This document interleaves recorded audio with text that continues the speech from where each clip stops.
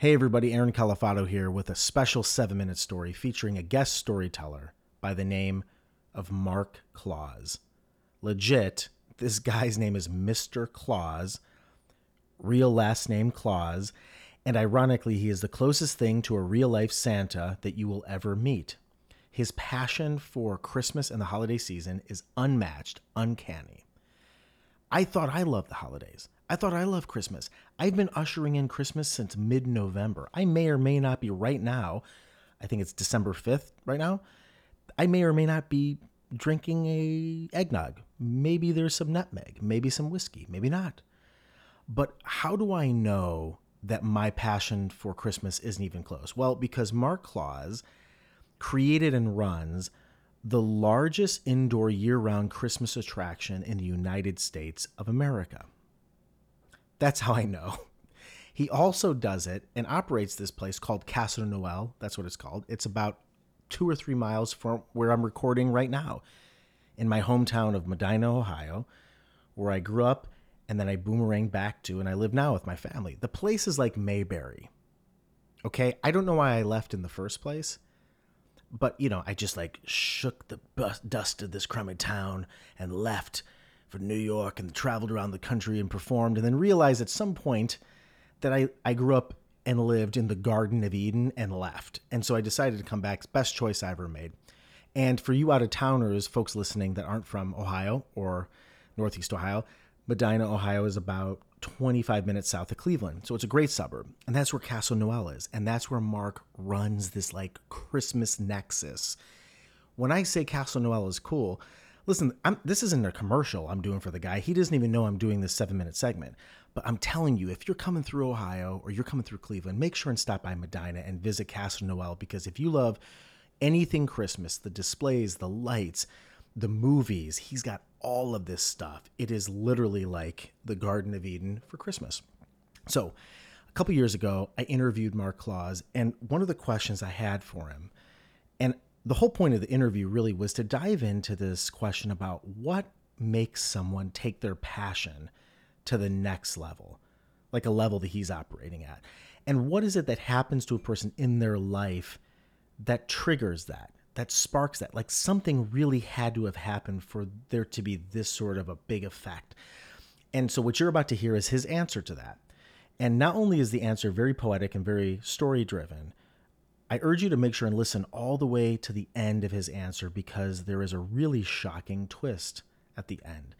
And I think that shocking twist really even gives more meaning and really just a deeper understanding of why we celebrate the holidays and Christmas and why he does what he does in the first place. Without further ado, enjoy this special episode featuring Mark Claus.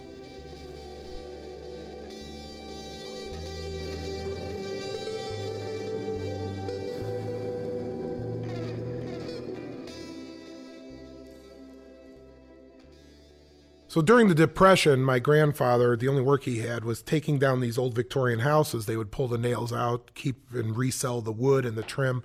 And in these old houses were these incredible wall coverings in these old Victorian houses. Yeah.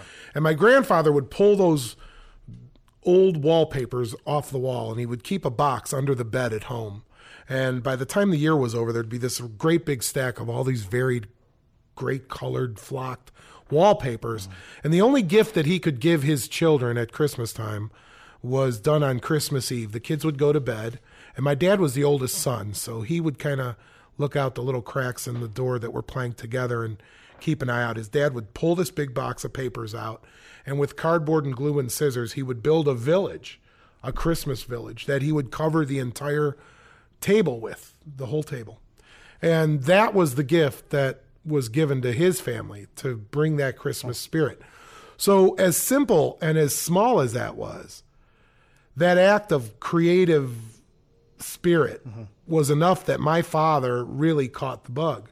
I like to call my dad the original Clark Griswold, because when we built our house in Seven Hills, my dad would put up this huge Christmas tree, like a 16-foot tall Christmas tree with a 12-foot bottom on it. It was massive. We used to love to go out and pick these Christmas trees up in Peninsula where they had a tree farm. And just like in Christmas Vacation, by the time a tree gets that big, it's all the way out in the back of the place. And while all those people were putting their nice little 8-foot trees on top of their cars, my dad, my brother, and I would drag this 16-foot tall monstrosity into the lot. Like the kids in the movie. Absolutely. Like... And if everybody wasn't looking then, they were looking when the sound of my dad's feet as he walked across the roof of his work van was crushing the metal on the top of the van. And we'd push that tree up there and it draped over the top and looked really ridiculous. My brother and I'd fight over the front seat, because it was the best place to sit, watch people point and laugh at us. But you love this? Did you love this, or were you like, no, the kids in the movie? You're like, me? oh, Dad. Oh, no way, man. This was great. We had a house, our attic, when I was little, I didn't realize what an attic was. When I was real little, I knew there was this closet in our hallway, and in the closet was a piece of plywood screwed over a big hole. And every year my dad would take that piece of plywood off. He'd climb up the angle because it was over the stairs going back downstairs. So inside this closet, when you opened it up, there was this angle going off into this dark spot that kind of went right and left, but I couldn't see it. And because he was just climbing up the ceiling joist, he didn't let me, walk up there. It wasn't like a staircase.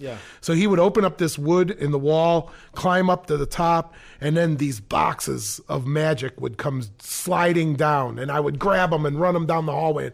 They would just keep coming and coming and coming. And we did this incredible Christmas tree, and there was scenes my father would make every year. He gathered up all my sister's Barbies and turned them into a giant Ice Capade show one year. He took our walls, painted them dark blue, cut out big silhouette murals of white paper that ran around the entire room of Christmas scenes, from the Nativity, Shepherds and Three Kings, to the villages and Santa's sleigh flying through the sky. It was absolutely incredible. One year, it was a warm, rainy Christmas Eve. I was like 8 years old. And Christmas Eve for Polish people is like the Super Bowl, right? So my mom had a big plan for the day. But she needed to go out and get one last thing at the mall. And when she went up and got what she needed, my dad found a store that was going out of business. Nothing left but metal racks, couple boxes in the back.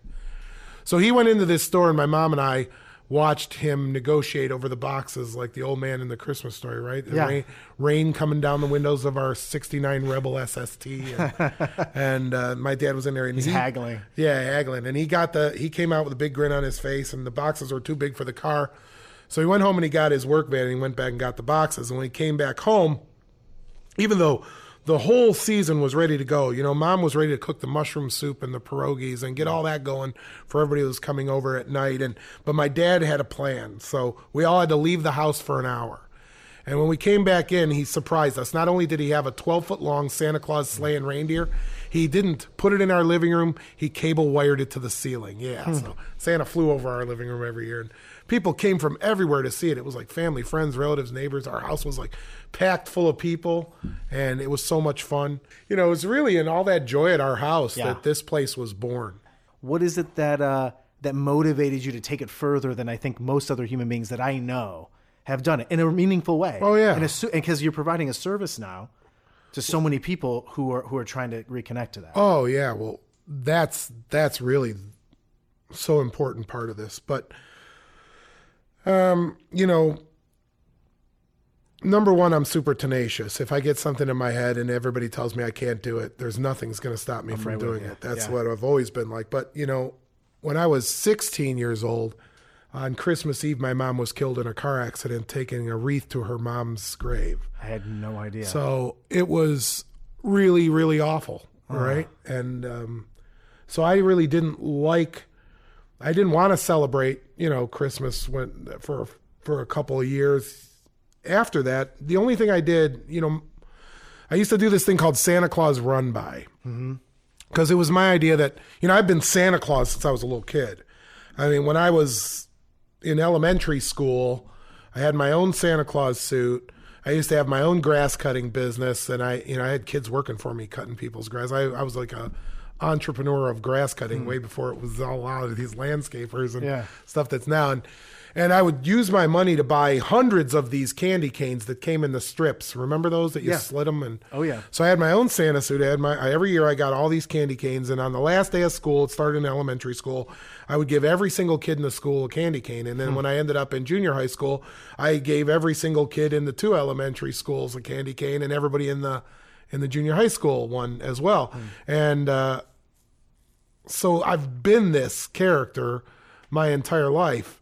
And one of the things I used to love to do is the Santa Run By, which was my theory on kids. They're not stupid.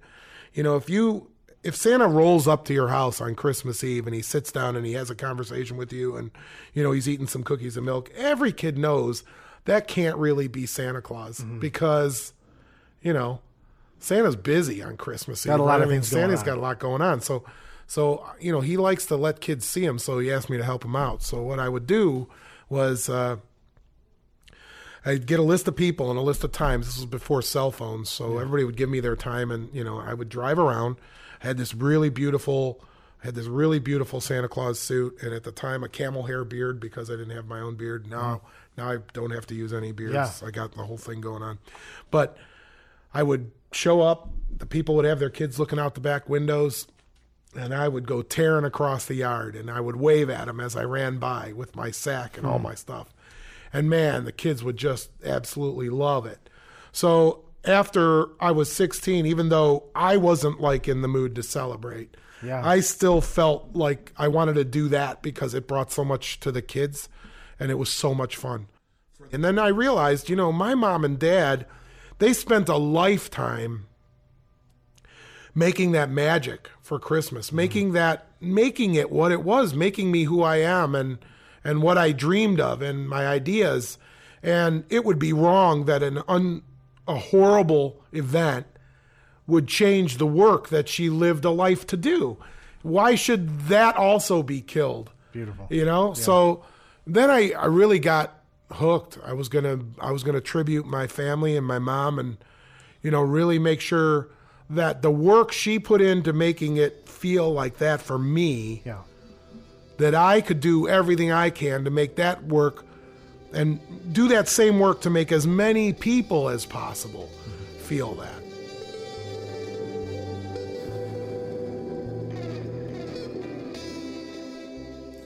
I hope you enjoyed the episode. A lot of people have been coming up to Aaron and I at parties, sending emails, and calling to tell us how much they love the podcast and ask when the next episode's coming out. A great way to stay connected is to visit the website, 7minutestoriespod.com. You can also subscribe on Apple Podcasts. And while you're there, let more people know what you think about Aaron and his storytelling by rating and leaving a review. Lastly, the biggest compliment you can give us is to share your favorite episode with friends on social media. Thanks again for listening.